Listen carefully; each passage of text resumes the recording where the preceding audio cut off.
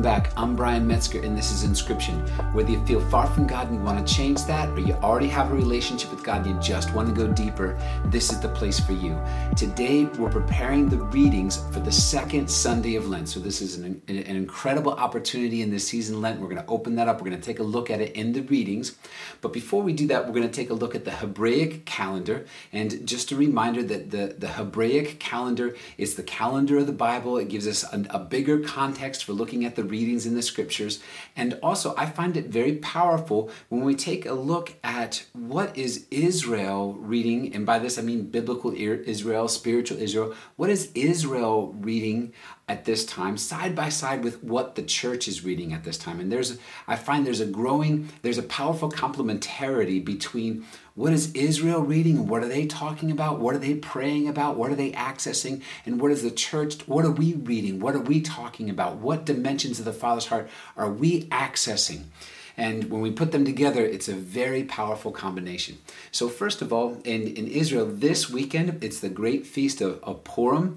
And Purim is the high feast of, in fact, Yom Kippur is considered the holiest of all feasts, but Purim is considered the most joyful of all feasts. And that's fitting because it comes to us in the month of Adar. And we talked about, we're coming up on, Purim lands on the full moon of Adar.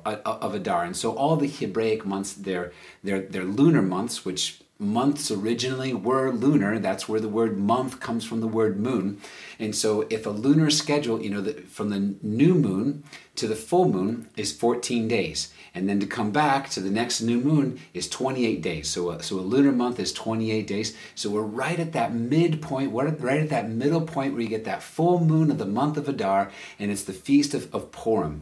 And again, the most joyful feast of all the Jewish calendar.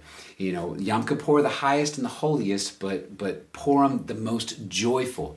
And so, and they would say something like this, that Yom Kippur is still celebrated on a very spiritual, very heavenly realm, whereas Purim is celebrated here on the earth. And so they have sweet desserts that they eat, and they drink wine, and they have a festival time, and they actually get very silly as well. It's the nullification of the ego. They'll dress up like clowns, and they'll be fun, and they'll be joyful and ridiculous.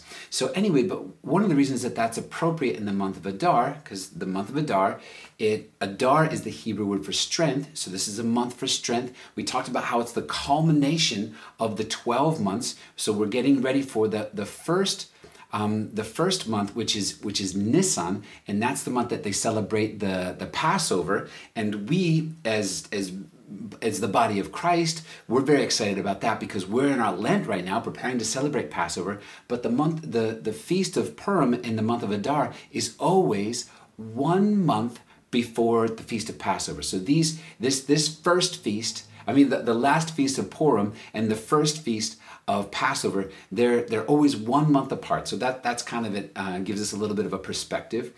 But in the month of Adar, which means strength, the spiritual sense that they work on, and remember for each month, for all 12 months, they have 12 spiritual senses that they work on. The spiritual sense that we're working on in the month of Adar is laughter. And when I say we're working on it, what does that mean? We recognize that God is making available to us graces to purify our laughter, to do away with negative laughter, to restrict all negative laughter, and to embrace all spiritual or heavenly laughter. And one of the great passages in the scriptures where you see the power of laughter is Psalm 126. Psalm 126, where it says, When the fortunes of Zion were restored, we were like men dreaming. Our mouths are filled with laughter. We talked about last week about how that's part of the Psalms of Ascent. So as you ascend to Jerusalem, these are the Psalms that you're saying. But as you say these Psalms, as you make these spiritual declarations, you're accessing the gift of dreaming, the gift of laughter, the gift of ascending to Jerusalem, that place of deep and intimate communion with God. So in the month of Adar, the spiritual sense is laughter. Laughter is an expression of joy, and it's the fullest expression of joy. So there's even places in the Bible where it talks about God's laughter. And so now one of the ways that we can see that come together, what's the relationship between Adar, which means strength, and laughter? Well, it says, the joy of the Lord is my strength. So you can say that laughter with God is my strength. The joy of the Lord is my strength. All right, what else is happening in the month of Adar? The tribe is the tribe of Naphtali. And the Naphtali was one of the northernmost tribes. Naphtali was the younger brother of Dan. And he was known for being a fierce warrior, a fast runner, a great dancer, and an incredible poet. So these are all dimensions of the character and the characteristic of the tribe of Naphtali. So what else is happening in Adar? Okay, let's talk about Purim. So this is that feast. And they say that the whole month, even though Purim is celebrated around the full moon of the month of Adar, the whole month is filled with the joy of Purim. And so this is a very joyful month for them. And why is it? This is the story of Queen Esther. And that there was... In the Persian Empire, which was filled with where a huge portion of the Jewish people were living in Persia at the time. There was a king, Ahasuerus, and his right hand man was Haman, and Haman had evil intention toward Israel. He wanted to see Israel destroyed. And so if you think about it, he would have been similar to the Hitler of that time. He had this plan to destroy all the Jews. And he cast lots, which means like he rolled the dice to figure out what day he was going to get permission to have all the Jews on the same day destroyed. And so Haman had this evil intent to destroy all of Israel. Now, there was a Zadok at the time, would mean a righteous man. His name was Mordecai. And Mordecai, his younger cousin, Esther, was actually in the king Ahasuerus' harem. So Esther, she was 70. This is going to sound strange. So she was this beautiful woman. She was 70 years old. But God had put favor on her, had put beauty on her. So when Ahasuerus saw her, it's like, there's no one as beautiful as Esther. And so Mordecai and Esther are able to pull God's people together to pray and fast together, just like the body of Christ is fasting for the Feast of Lent right now. They unite all of God's people. And this is one of the things that Israel suffers from, is division amongst the people. And so let's talk a little bit about that division, because to understand the deepest joy of Purim, it's necessary to understand poke the pain here of it goes back to the division. Well, how did the story of division begin?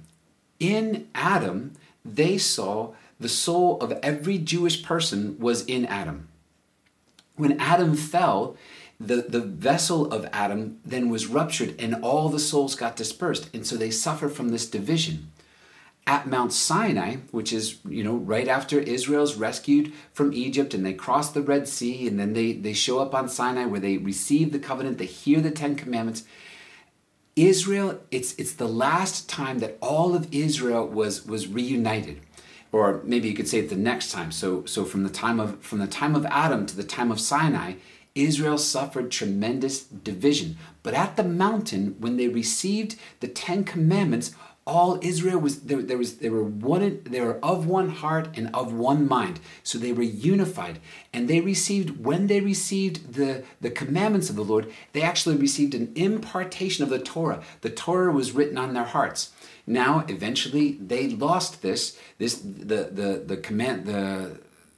tablets of the law got broken, and this mystically infused Torah was lost. But there was a period of time where all of Israel was one again with this gift of the Torah, with this covenant with God. And so it was at Sinai a marriage between Israel and God, and Israel and one another. So they became one again. So this is an incredibly important image for us to understand as followers of Jesus, because Jesus, before his crucifixion in John 17, he prays that we would be one, even as he and the Father are one. So this oneness is near and dear to the heart of the Father. It's near and dear to the heart of Christ, and it ought to be near and dear to the heart of every believer, that they may be one, even as the Father and the Son are one. The oneness that Israel experienced at Mount Sinai Sinai when it received the gift of the commandments and the Torah was infused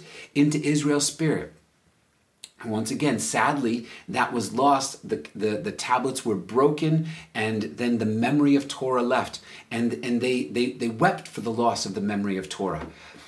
All right, so what happens at Purim is Mordecai, this great righteous man, the cousin of Esther, he's out and amongst the people, and he's a peacemaker, and he starts breaking down divisions. And what does Jesus say about the peacemaker in the Beatitudes? He says, blessed are the peacemakers.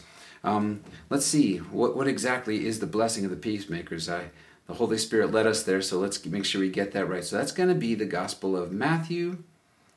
Let's see here, the Gospel of Matthew. We'll start with chapter 5.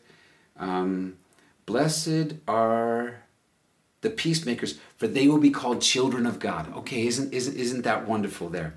So now, blessed are the peacemakers, for they are. So Mordecai was a peacemaker, and so he helped to reconcile people in the differences of thinking, and he helped their minds to fire and wire together, and their hearts to fire and wire together, so that all Israel became one in fasting for Queen Esther to be able to approach the king to undo the plan of the evil Haman. And not only was the Lord successful in working through Mordecai and Esther's plan to undo the evil intention of Haman, but after that, Israel got brought into a time of great favor and great empowerment.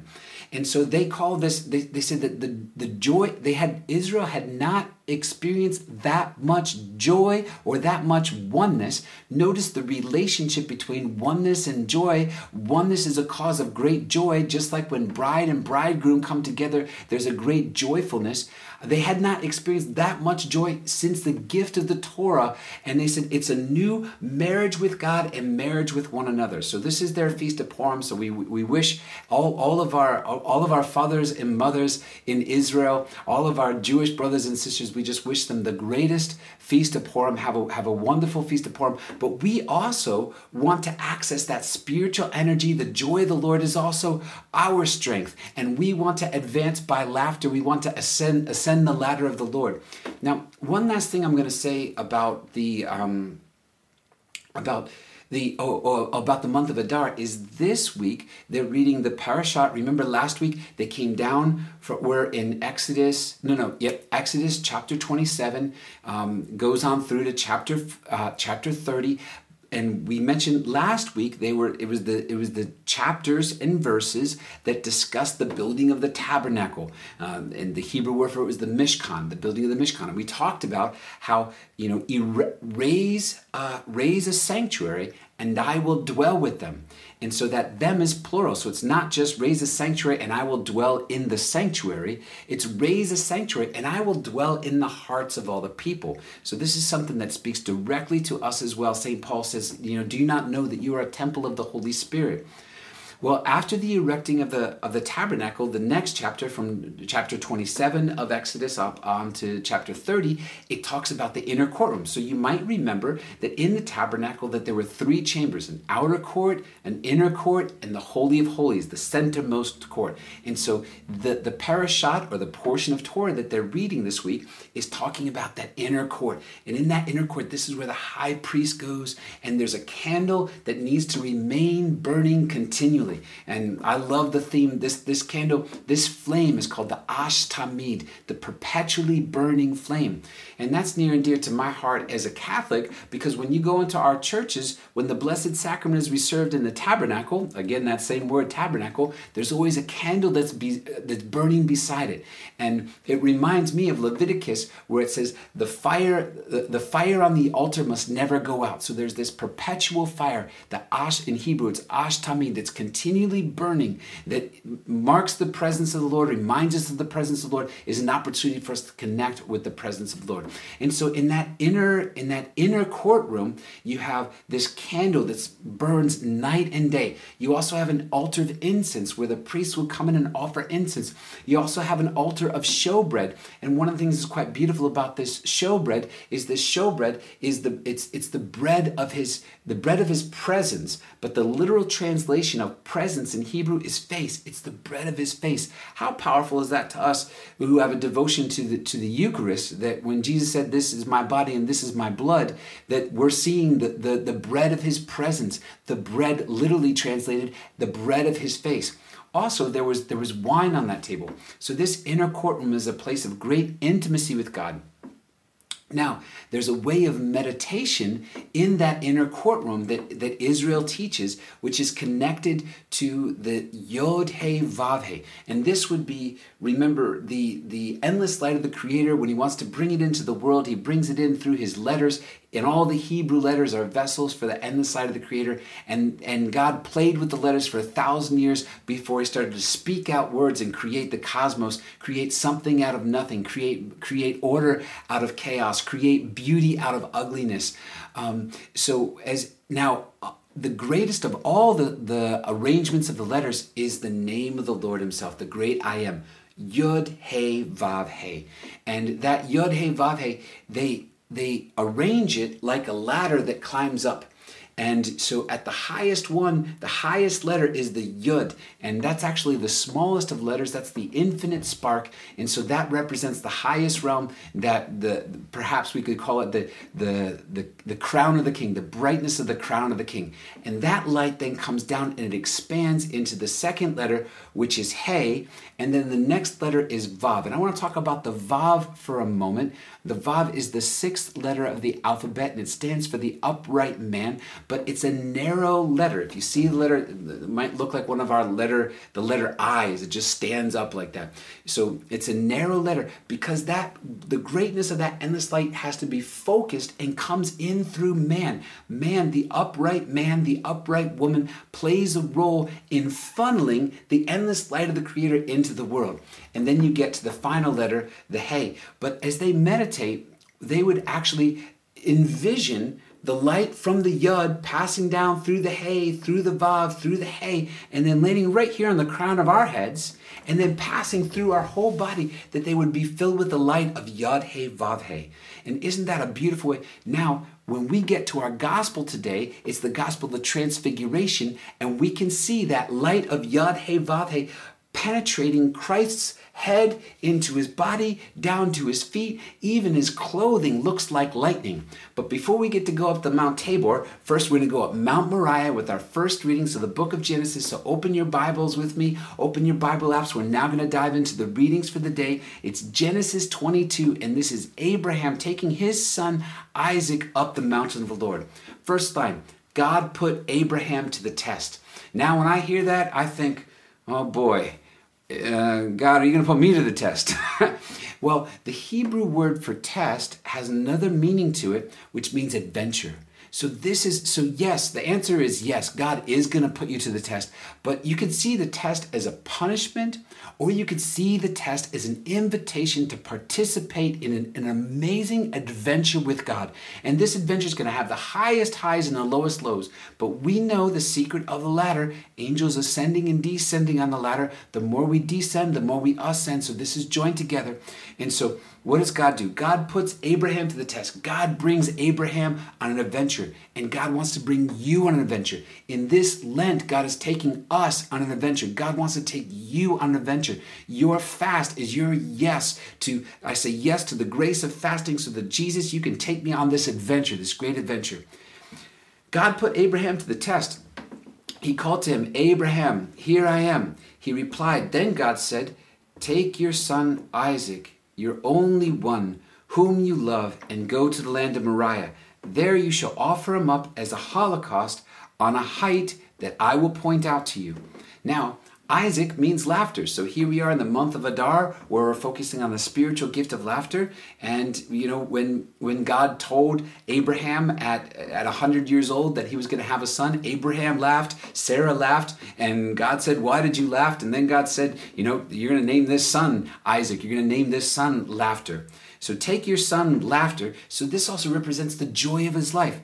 Your only one, the one whom you loved. Remember last week we were talking about God the Father's words over Jesus with, you are my beloved son. You are my only one. You are my joy. You are my laughter. And what does God do? He offers up his son for us. He's bringing Abraham, in this horrific experience, this horrific offering, he's actually bringing Abraham very deep into the Father's divine strategies for all of our salvation by offering up the Father's Son.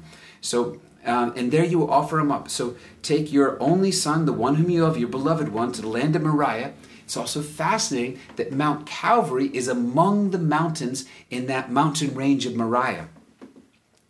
You shall offer him up as a holocaust. So in Hebrew, that word holocaust is olah, and it's the same word for Allah, which means the Most High, and this high place, to go up to this high place. But the word holocaust is a burnt offering, and so the flame that would burn on the altar was burning up the offering was intended to burn the offering till it became nothing, till it completely ascended to God.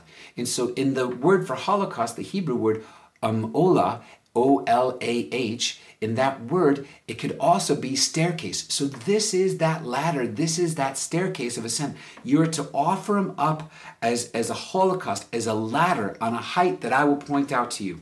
So next paragraph. When they came to the place that God had told him, Abraham built an altar there, and he arranged the wood on it. Then he reached out and took the knife to slaughter his son. But the Lord's messenger, the angel of the Lord, called to him from heaven. Abraham, Abraham, here I am, he answered. Do not lay your hand on the boy, said the messenger. Do not do the least thing to him. I now know how devoted you are to God, since you did not withhold from me your own beloved son. So there's that language again. Your beloved son. This is my beloved son. You did not withhold from me your own beloved son. As Abraham looked about, he spied a ram caught by its horns in a thicket. So he went and he took the ram and he offered it up as a holocaust. There's that word, as that staircase, as that ladder into the heavenly realm. He offered the ram up as a holocaust in the place of his son. Now, one of the verses that gets omitted here, we only get a few verses because the church wants us to focus on particular parts of the mystery, but one of the verses that does get omitted here is worthwhile mentioning at least, is it says that Isaac asked, well, where's the ram to be offered? Father, we're going up this mountain in a sacrifice, but where's the ram that you're going to offer? And Abraham says to him, can't bear to tell him that he's the sacrifice that's going to be offered, but he says to him, the Lord will provide. And so, and check it out. If you look closely at the Hebrew, it says, the Lord will provide himself a ram. And so it has that, you could get that meaning out of it. The Lord will provide himself, like I will be the ram himself. So Jesus himself comes to be the Lamb of God, but he's a male lamb, so he's the ram that's offered up for our salvation, to be a holocaust, an offering that's completely consumed. And so that's what a holocaust, completely consumed by fire. And so at the cross, of course, you need spiritual eyes to see the fire, but truly the cross is the tree of life, and it is the burning bush, and it is a place where the offering is a completely consumed offering. Even Jesus himself, as he's at one of his last words, it is consummated. It is, I am completely consumed. So, all right, so Abraham takes him and spies the ram. On this day that they saw Abraham, the ram in the thicket, so the thicket is also an image of the cross here, so that's quite powerful. But likewise, the date that they say that Abraham found this ram caught in the thicket was March 21st. And that would be the first day of spring. Israel remembers that was the day that God said, let there be light in the very beginning. So that let there be light in the book of Genesis, that first of the 10 sayings of God that created the heavens and the earth, that first of the 10, let there be light, happened on the first day of spring, March 21st. Likewise, that's the day that Abraham finds the ram caught in the thicket.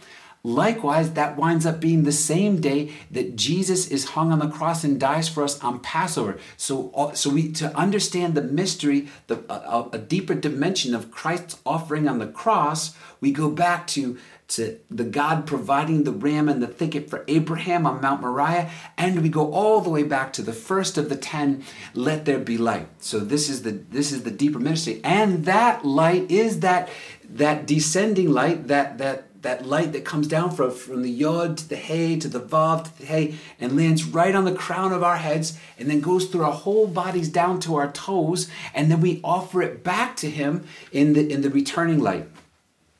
So now move to the final paragraph of our first reading. Again, the Lord's messenger called out to Abraham from heaven and said, I swear by myself, decrees the Lord, that because you acted thus and not withholding from me your beloved son, so there's the beloved son mentioned again, I will bless you abundantly. I will make your descendants as countless as the stars of the sky and as the sands of the seashore.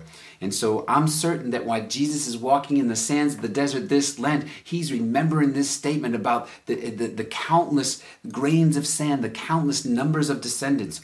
So I also want to point out that this year, I will bless you abundantly. So this is oftentimes we go back to when God said to Abraham, I will be a shield that goes before you, and I will make your reward exceedingly great.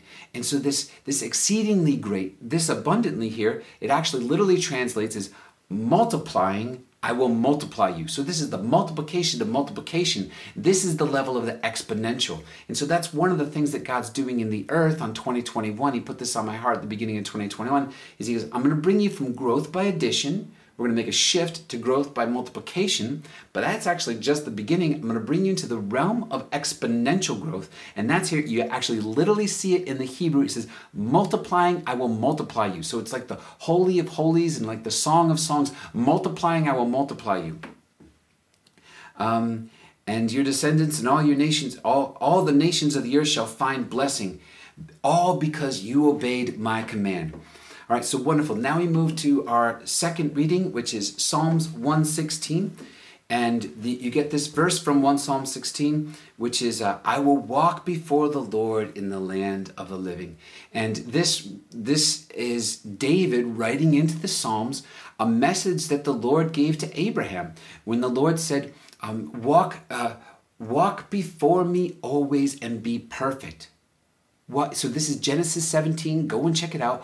Walk before me always and be perfect. So it means keep the Lord before you at all times. This is linked to that Ash Tamid, and St. Paul would speak about it, prayer without ceasing, that continuous consciousness of God's presence with us. So walk before me always. Walk with me face to face. Walk with me before your eyes. Walk with me before you. Walk with your spiritual eyes open. And when you do that, when you walk before me always, you will. That's where your perfection comes from. Behold me, and you access the perfection. So now let's move right on to our Romans 8. So the third reading, we hung out with we hung out with Abraham on Mount Moriah, Abraham and Isaac, and the ram caught in the thicket, and we hung out with the great King David in Psalm 116, and we covered that one quite quickly today. But there's lots of good stuff. We want to get to Mount Tabor with Jesus's transfiguration light. But before we get there, we want to stop at Romans 8. So open your Bibles, open your Bible apps with me to Romans 8, verse 31.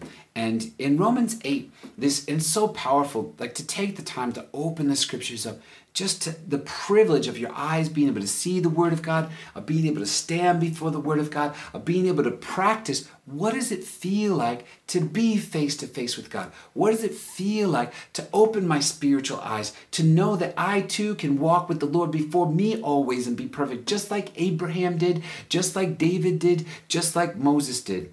And so here we go, Romans 8, verse 31. Brothers and sisters, if God is for us, who can be against us? He did not spare his own son, but handed him over for us all. Now, pause right there. So notice the way that this ties in with Abraham was willing to offer his son Isaac because the Lord asked. And because Abraham was willing, what God was doing is bringing Abraham into the deep realms of his heart to see that place where the Father already knew that he was going to offer his beloved Son. But this is where he's doing it right now. And so Abraham gained access to that place in the Father's heart. In this Lenten desert, you and I are gaining access to that place in the Father's heart. And you could say it even this way. We have an ancient memory of that in the depths of our spirit, in the depths of our souls. And God's, by reading these readings, he's waking up that ancient memory. It's coming to the surface. Can you remember? This is if God is for us, who can be against us? So this is, what a powerful line. God is for us, who can be against us? No more can I look at life and say, life is happening to me.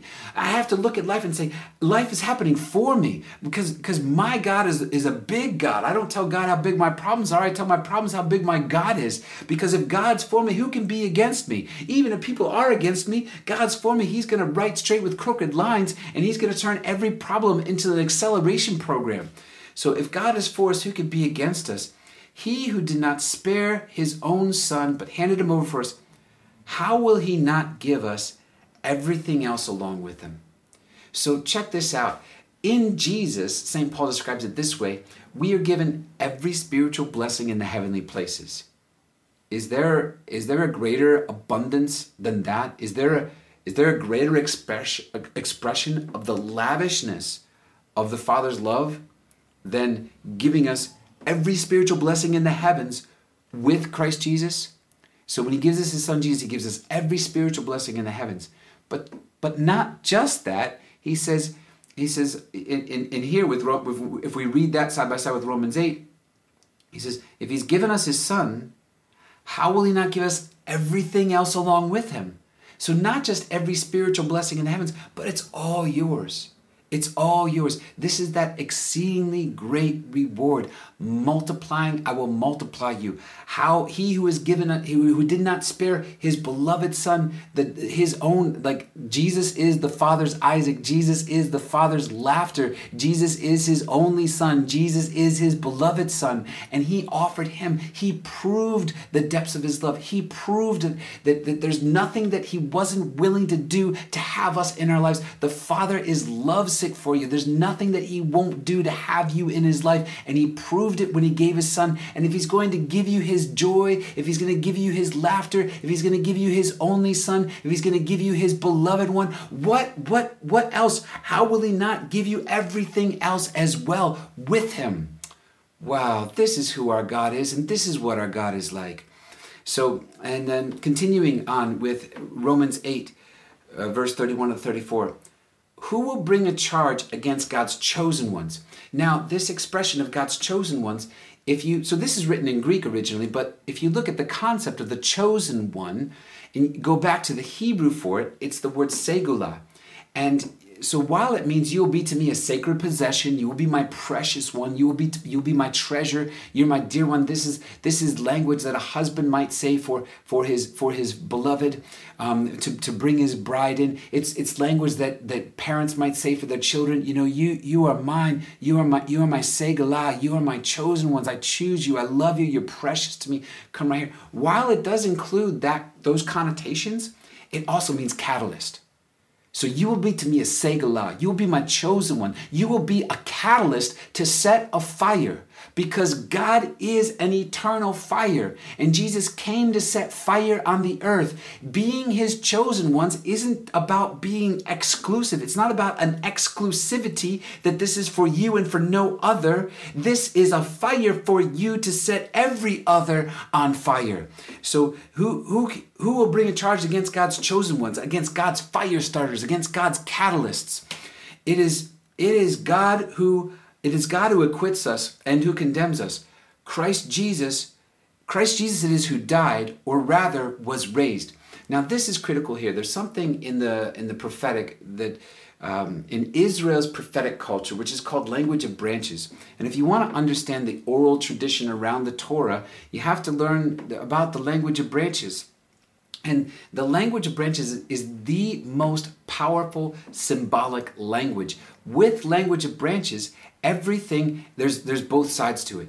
You know, so the greatest and the least go back and forth. With the language of branches, you also, a wonderful thing about the language of branches is rather than speaking about the essence of the spiritual matters that you're talking about, you talk about simple things in nature in order to illustrate and elucidate the things that are true in the higher spiritual realms. Well, this is what Jesus did when he's talking about the mustard seed and leaven in the dough, and he talks about fishing to fishermen, and he talks about vineyards to vine dressers. This is the way Jesus taught. He was using language of branches. But one of the dimensions of language of branches is everything equal and opposite is always true. So, for example, water. What does water mean? Well, in Noah's flood, water means destruction. But in the Red Sea, when the water parts and they pass through the water, water means resurrection. And by the way, resurrection is the language that the oral tradition of Israel uses. They said Israel was resurrected when they were freed from Egypt, when they passed through, they were resurrected. Isn't that so powerful? Because when Jesus goes, remember the E equals MC square of salvation is Jesus' baptism, where he goes beneath the water, comes up from the water. He goes beneath the water, he's destroyed in the crucifixion, comes up from the water, he's raised from the dead. That's his resurrection. And so notice the way Paul is dialed into this prophetic ability to flip the worst into the best, as he says, Christ who died for us, or rather was raised. So the story of his descent is the story of his ascension. The story of his going beneath the water is the story of his coming up from the water. The story of his going on the cross is being born again. You get the idea. So Christ it is who died, or rather was raised. And this is what we need to develop for our own lives. Like, we can see the cross in our life as God punishing us. It's not God punishing us. Problems are God's acceleration program. He's given us an opportunity to access new dimensions of how he wants to provide his abundance for us. So Christ Jesus who died for us, or rather was raised for us. So what's the story that you tell? Who also is at the right hand of the God, and who at the right hand of God and intercedes for us. So this beloved Son, who the Father gave to us, he's on our side. He's before the Father, and he's interceding. That's him exercising his governmental authority at the throne of God, which is the place where the heavenly resources are released. So he's arguing on our behalf for more abundance. All right. Yay, God. Thank you, Jesus. We've come to the gospel. It's the Gospel of Mark, chapter 9. I'm so excited to talk with you about the transfiguration. And this transfiguration is critical to understanding what God's doing in the desert for 40 days. What is Jesus doing in the desert for 40 days? What is God doing in the desert for 40 days? This is part of what he's doing. So the Gospel of Mark, chapter 9, verse 2 to 10. Here we go. So open your Bibles, open your Bible apps. Jesus took Peter, James, and John and led them up a high mountain, apart by themselves. Okay, so first of all, I want to point to this expression, led them up a high mountain. It also says, you could also translate it, he brought them up a high mountain. But this high mountain, this is that olah, that concept of olah, which is the ladder or the staircase. He's bringing them to a higher spiritual realm. And while Jesus is in the desert, he is accessing a higher spiritual realm. And guess what? You are in Christ Jesus as he's in that desert. So one of the things that the Lord was showing me is you have a memory of the desert. What if we said yes to the grace of remembering being in Christ in those days in the desert? And then you would watch Holy Spirit direct your imagination to be able to access the places that he went in the desert. He was actually ascending the mountain of the Lord in the desert. So Jesus took Peter, James, and John and led them up a high mountain. And one of the things I was looking at is the desert that Jesus is in. He just crossed the Jordan. I was wondering, could Jesus have walked all the way to Mount Sinai? It took Israel 40 years to cross it, but we know that they were going in circles.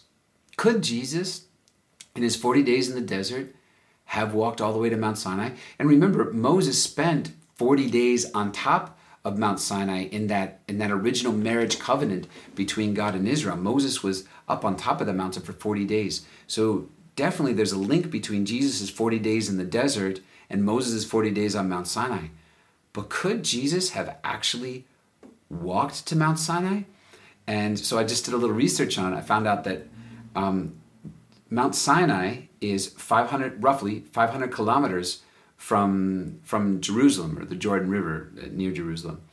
And so that if you walked 50 miles a day, or if you walked 50 kilometers a day, that you could be there in 5 days. So to me that says, wow, he definitely could have walked all the way to Mount Sinai.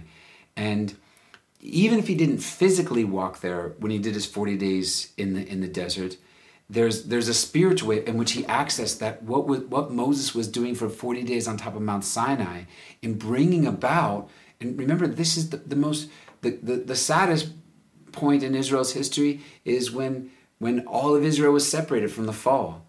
But then at Mount Sinai, all of Israel's reunited. They become one heart and one mind with the gift of Torah. But then the covenant gets broken and they get separated again. And then in the Feast of Purim, they have this new moment where they come all together again. But then over time, the separation and the division comes back in. But Jesus is the new Adam that we all get gathered together in. And so he's out there in the desert and he's ascending the mountain of the Lord. And the church wants us to understand that by looking at the patterns in Jesus' life, which is the transfiguration. We want to look at the desert through the lens of the transfiguration. So Jesus took Peter, James, and John and led them up a high mountain. So Jesus is doing that for us in this Lent, in this desert time. And then he was transfigured before him, and his clothes became dazzling white. So remember, we were talking about contemplating the endless light of the Creator. And how do you do that? You direct your mind to the name of the Lord. So, if you're more comfortable with the name of Jesus, in Hebrew, the name of Jesus is Yeshua, which means Yod He Vav He saves. And so either way, I think they're both very valid ways for us to meditate, but that the highest light, the endless light of the Creator, descending to us through the name of the Lord, coming and filling us from the top of our head to the bottom of our feet, so is in such a way that it brings about a transformation, indeed a transfiguration. And as this hits Jesus is so good at this, as you would expect, because he's a master at all things. He's so good at this that his entire body is transfigured. His face shines bright as the sun. It doesn't just go down to the bottoms of his feet. His very clothing becomes dazzling white. So, and when he was transfigured before them, and his clothing became dazzling white, such as no fuller on earth could bleach them. So this is like brighter than neon. When Elijah appeared to them along with Moses. So what's happening there is he is accessing the heavenly realms. And because they're in his proximity is power, he's giving them access to the cloud of witnesses and to the army of angels, and faces start sticking out from the cloud. Oh, there's Moses. Oh, there's Elijah. And so this is what a prayer meeting with Jesus is like. What if this is what our prayer could be like? What if this is what Jesus wants to do for us? If it is, we say yes and amen to it. Bring me into that Mount Tabor experience. Bring me into that 40 days in the desert experience. Bring me into that 40 days on the top of Mount Sinai experience. Bring me into those higher realms, Jesus. I say yes and amen. I want to ascend. You are the ladder of the Lord. You are the tree of life. You are the Holocaust. You are the fire that burns perpetually on the altar, always ready to raise us up into the Father's heart, into the Father's bosom, into the Father's arms. So as he's transfigured, now this word transfigured, check it out. It only appears in the Bible 4 times. And those 4 times, it happens twice in the Gospels. It's in the Gospel of Mark and the Gospel of Matthew. While Luke does tell the story of the transfiguration, it doesn't use the word transfiguration. So I thought that was interesting in my research. But this word transfiguration shows up twice in the Gospels, telling the story of the transfiguration, both in Mark and in Matthew. But it shows up in 2 other places in the writings of St. Paul. And one is Romans 12, and I was familiar with that one, and you may be as well. Romans 12 is, do not be conformed to this age, but be transformed by the renewing of your mind. So here's that evidence of that Jewish practice of prayer, where your mind, by your mind, focus on the higher things. And Paul tells us this explicitly, focus on the higher things. Focus on that light, that the story it all began. Let there be light, and there was light. And that, focus your mind on that. Meditate. Be transformed by the renewing of your mind. And that word for transformed there is this same word transfigured. Let there be a metamorphosis.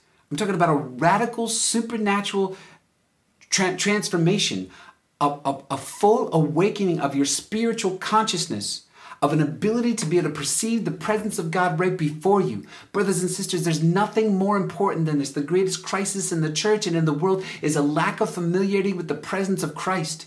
Because our spiritual senses have been dulled. We have amnesia. We've forgotten how to do it. But he's going to do it for us. All we have to do is say yes and amen. I say yes to this grace. Open me up to be able to see, put the death in the flesh and give life in the realm of the spirit from our readings from last week. Say yes, this is what he wants to do for us.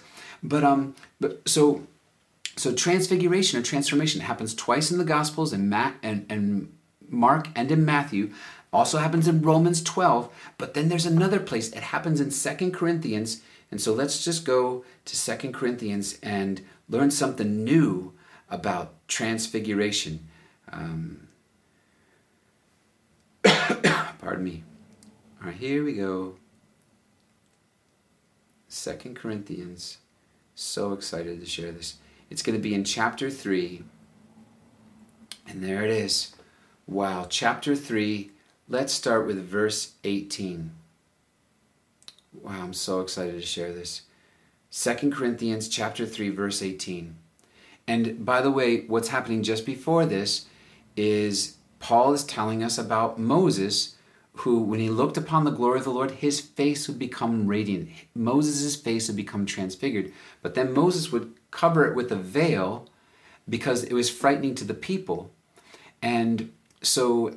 But that glory of Moses was a fading glory. He says that this glory in Christ is an ever-growing glory. We go from glory to glory. But check this out. Let's start with 2 Corinthians chapter 3, verse 16. But whenever anyone turns to the Lord, the veil is taken away. So what's the condition? Whenever anyone. So what's the time condition? It's whenever. That means any time. Whenever. All right, what's the person condition? Whenever anyone. So who's this for? This is for everyone.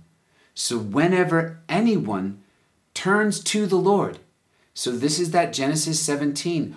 Walk with me before you always and be perfect. Whenever anyone turns to the Lord, the veil is taken away. Now the Lord is the Spirit, and where the Spirit of the Lord is, there is freedom. And we all who with unveiled faces contemplate the glory of the Lord. So this is that, what begins with meditation is completed by contemplation. That's where we have transforming union with God. Meditation begins with our intention. We think about these things. We imagine these things. We focus on these things. We're taking human initiative. But even that human initiative is impossible without the grace of God leading it. But then at a certain point, the table gets tipped and meditation turns into contemplation and infused prayer. And so that's what's happening right here.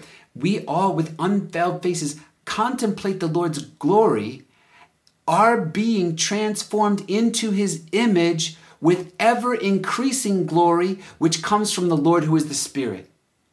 Wow. Brothers and sisters, spend some time this Lent and your Lenten fast and prayer praying with this scripture, 2 Corinthians chapter 3, verse 16 to verse 18. It's the fourth use of that. It's the fourth time that used transfiguration, of that Greek word transfiguration, metamorphosis. And look how easy it is. And this is why I stand by that, that we're either 100% dead in Adam or 100% alive in Christ Jesus. But should we find ourselves in the old man, in the life of sin, in the slavery of sin, should we find ourselves in the death of Adam, all we have to do is what? Whenever we turn to the Lord, the veil is taken away and we can contemplate him. We turn toward him. He turns towards us. When we meditate, when we make intention, when we say yes to the grace that he's doing, he releases infused prayer for us and we experience transformation. How much transformation? The Lord's glory. We are being transformed in his image with ever increasing glory. Tell me where the limit on that is. The Lord's glory are being transformed into his image with ever increasing glory, which comes from the Lord who is the Spirit. So this is the transfiguration mystery. This is what's happening with Jesus in the desert. This is what's happening with us as a church as we are being invited to remember. The Lord saying, do you remember my bride? Do you remember when I lured you into the desert? Do you remember when I walked with you in the desert? Do you remember when I opened for you the sacred mysteries? Do you remember when I brought Peter, James, and John up Mount Transfiguration?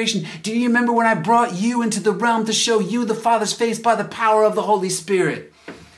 All right.